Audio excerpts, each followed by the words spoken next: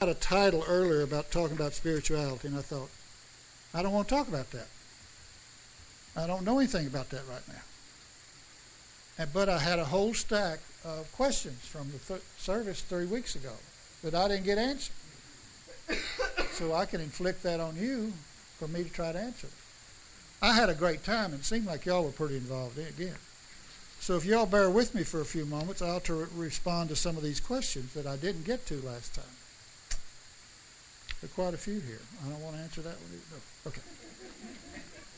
The first one. Is it more important to be a minister, to make his fellowship feel good or to educate them? Yes.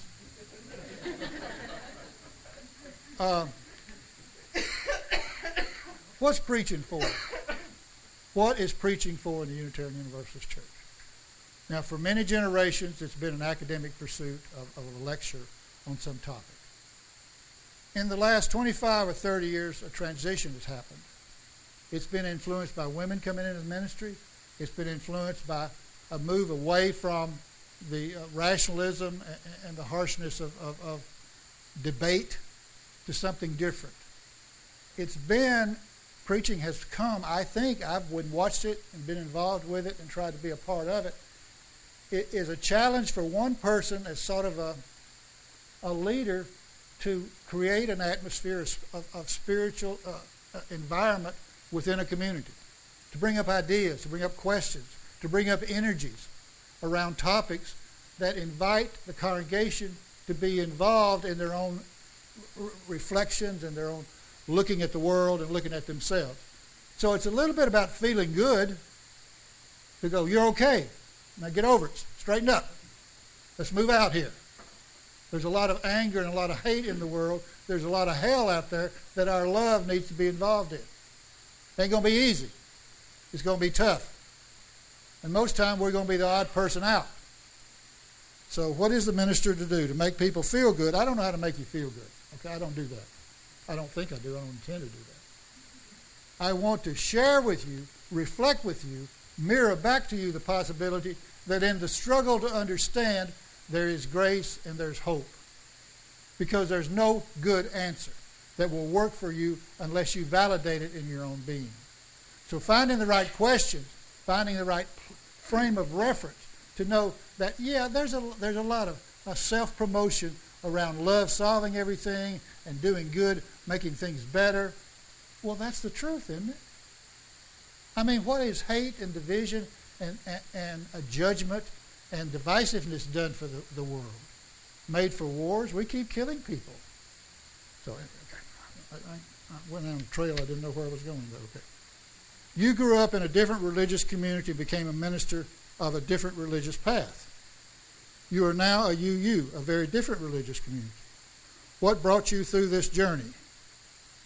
Many ministers changed their religious views, but continue to preach. The dogma. Why didn't you? I think that's a wonderful, great question. And I'm scared to death of it.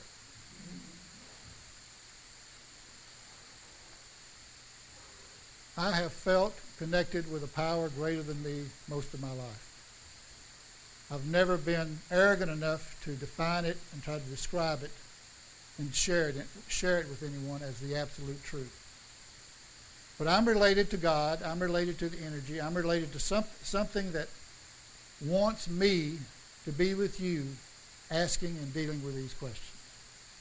And as a United Methodist, when I studied Christianity and studied the New Testament, the Old Testament, world history, church history, I found that so much was what was told as the truth and the absolute was human-made, and usually made for purposes not very worthy and not very noble, about power, about specialness, about exclusivity. I read and I heard in my growing up about this fellow who knocked around with 12 vagabonds who talked about everybody taking care of one another. And if you want to know God, if you want to know the holy, if you want to know the sacred, it's in the midst of the community when community is expressed in love and justice and caring. If you want to be a part of that, come follow me.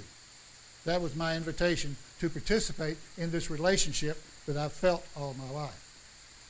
And when I found a group where I could do that as a Unitarian Universalist, I sort of liked the arguments early on. I like to fuss back and shake up my fist at traditional Christianity and say, y'all got it wrong. Why are you this way? Can you justify the Crusades?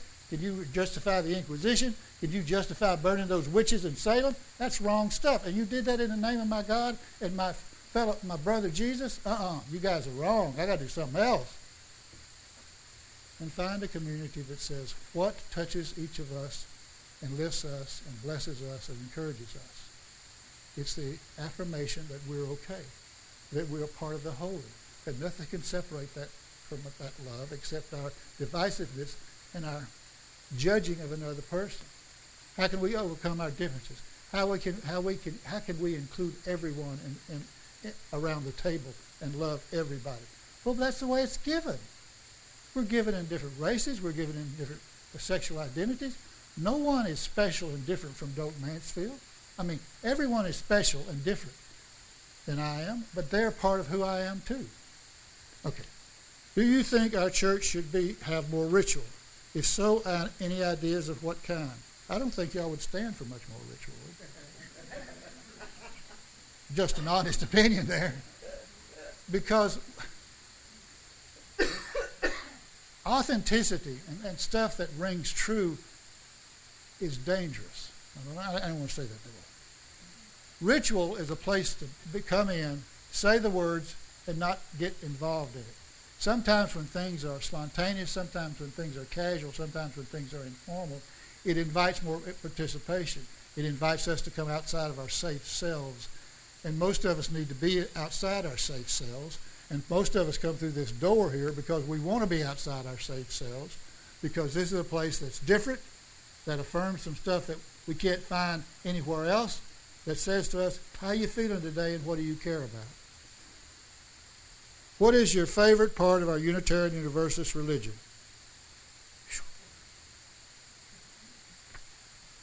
That most of us bend over backwards, and some of us, it hurts us to do it, but we really strive to be accepting people of everybody. And some people we just really don't like show up here. Not tell them about it. But I've been in UU churches where there are people that I didn't like, and there were people in those congregations that didn't like other people. But by and large, they tried their best to know, hey, they tried to walk the talk. They tried to say, you belong here too. Can we behave together? Can we act like we care about one another? Can we move through this challenge of being alone and at the same time being different, but somehow create a community? And I watch the Unitarian Universalist congregation. We are the friendliest, most open, most accepting bunch of folks I've ever seen. Some of us are hotheads, and some of us are hardheads, and some of us have been hurt by the actions of others. And it's hard to overcome that, but most of us stay with it. So the best part of our Unitarian Universalism is the grace we share toward one another, I think. Well, how would y'all answer that? I'm tired of hearing my voice. How would you, give me, seriously, what is your favorite part of our Unitarian Universalist religion? Come on, help me out here, class. Freedom. Snack time. Fellowship. Don't discount fellowship. Don't discount that at all. That's integral to the part. And I saw a cringe sometime when we have to cut it short to go do something else. Yeah, Amy.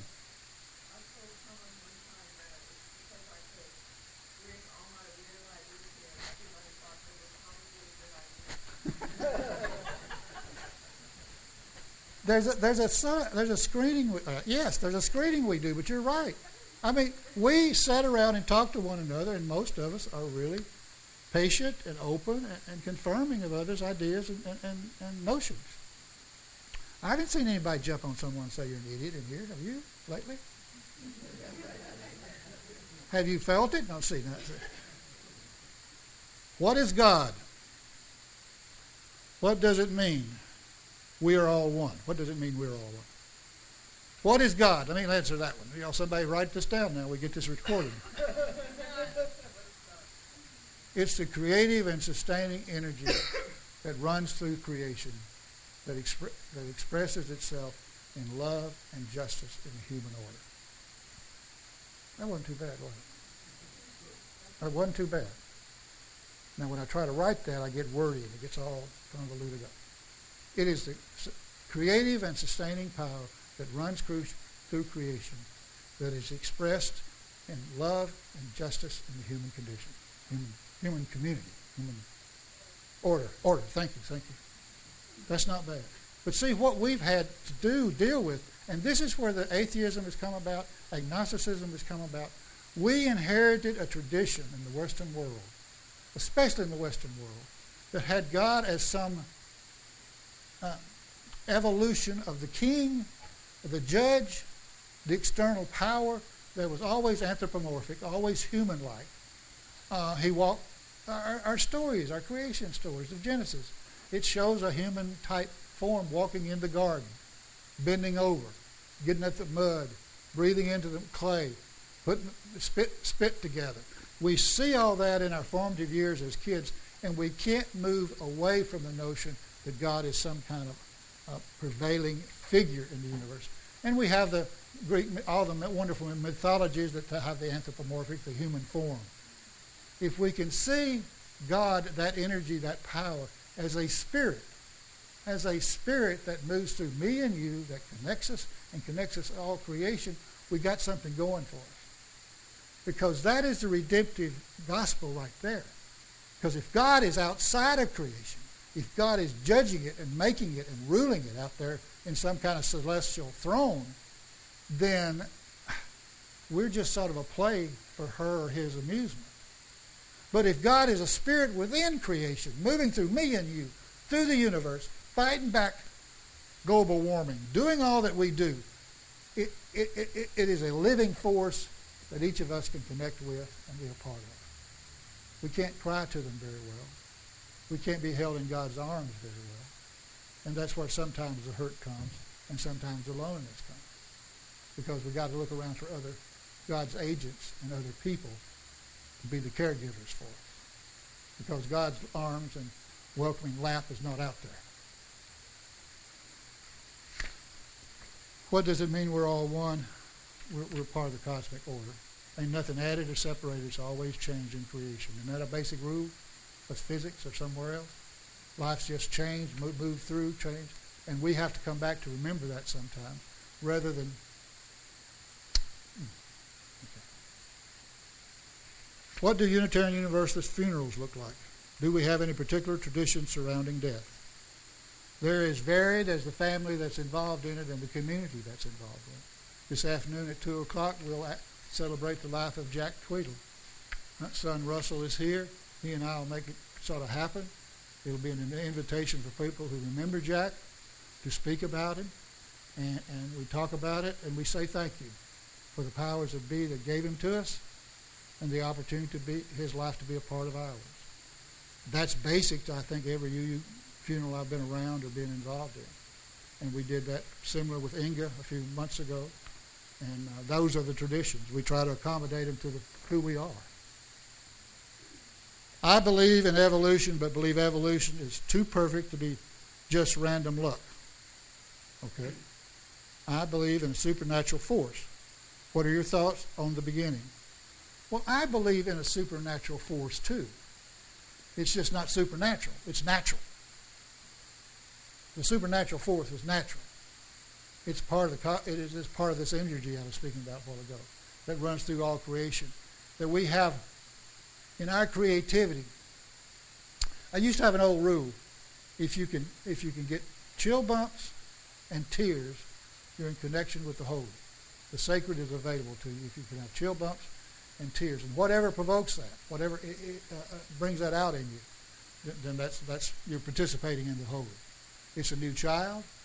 It's watching your children grow up. It's in love with someone who just you can't believe how good they are for you and to you. Those type of things make for that supernatural force. The beginning, I don't know. I know that we've got 5, 6, 7, 8,000 years of sort of human knowledge that we can look at notes of what our ancestors have thought about. There's a lot of time way before that. I'm not sure. I'm not sure about the beginning. I think the end sort of worries me more. Okay, a couple more here. When you were a small boy, did you think you would be doing this in your older age? What did you want to be? I wanted to be an editorial cartoonist. And I wanted to be that, but the ideas weren't that great. The skill was pretty good. I used to be able to do great caricatures and had a lot of fun with that. No, I never imagined me doing this. And it wasn't until in my 20s that what I call my call came, that it was this need that I need to be working with people in a situation who dealt with big ideas in a place that cared about one another. And the only place I could see that was the church. I couldn't see it in school and education. It was a volunteer group who came together, who tried to craft a relationship one with another, to wonder about the big stuff and bless one another, and we'll back out in the world and deal with it. Now that sounds like an awful pat kind of understanding, but I really did conceive of that in my 20s when I started on this trip. And I was always curious about ideas and curious about sharing thoughts and discoveries with one another. I don't want to answer that one.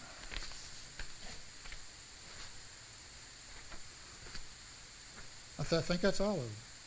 Anyone got a couple more now? I got a minute. Give me one more. Give me the best one that you can think of.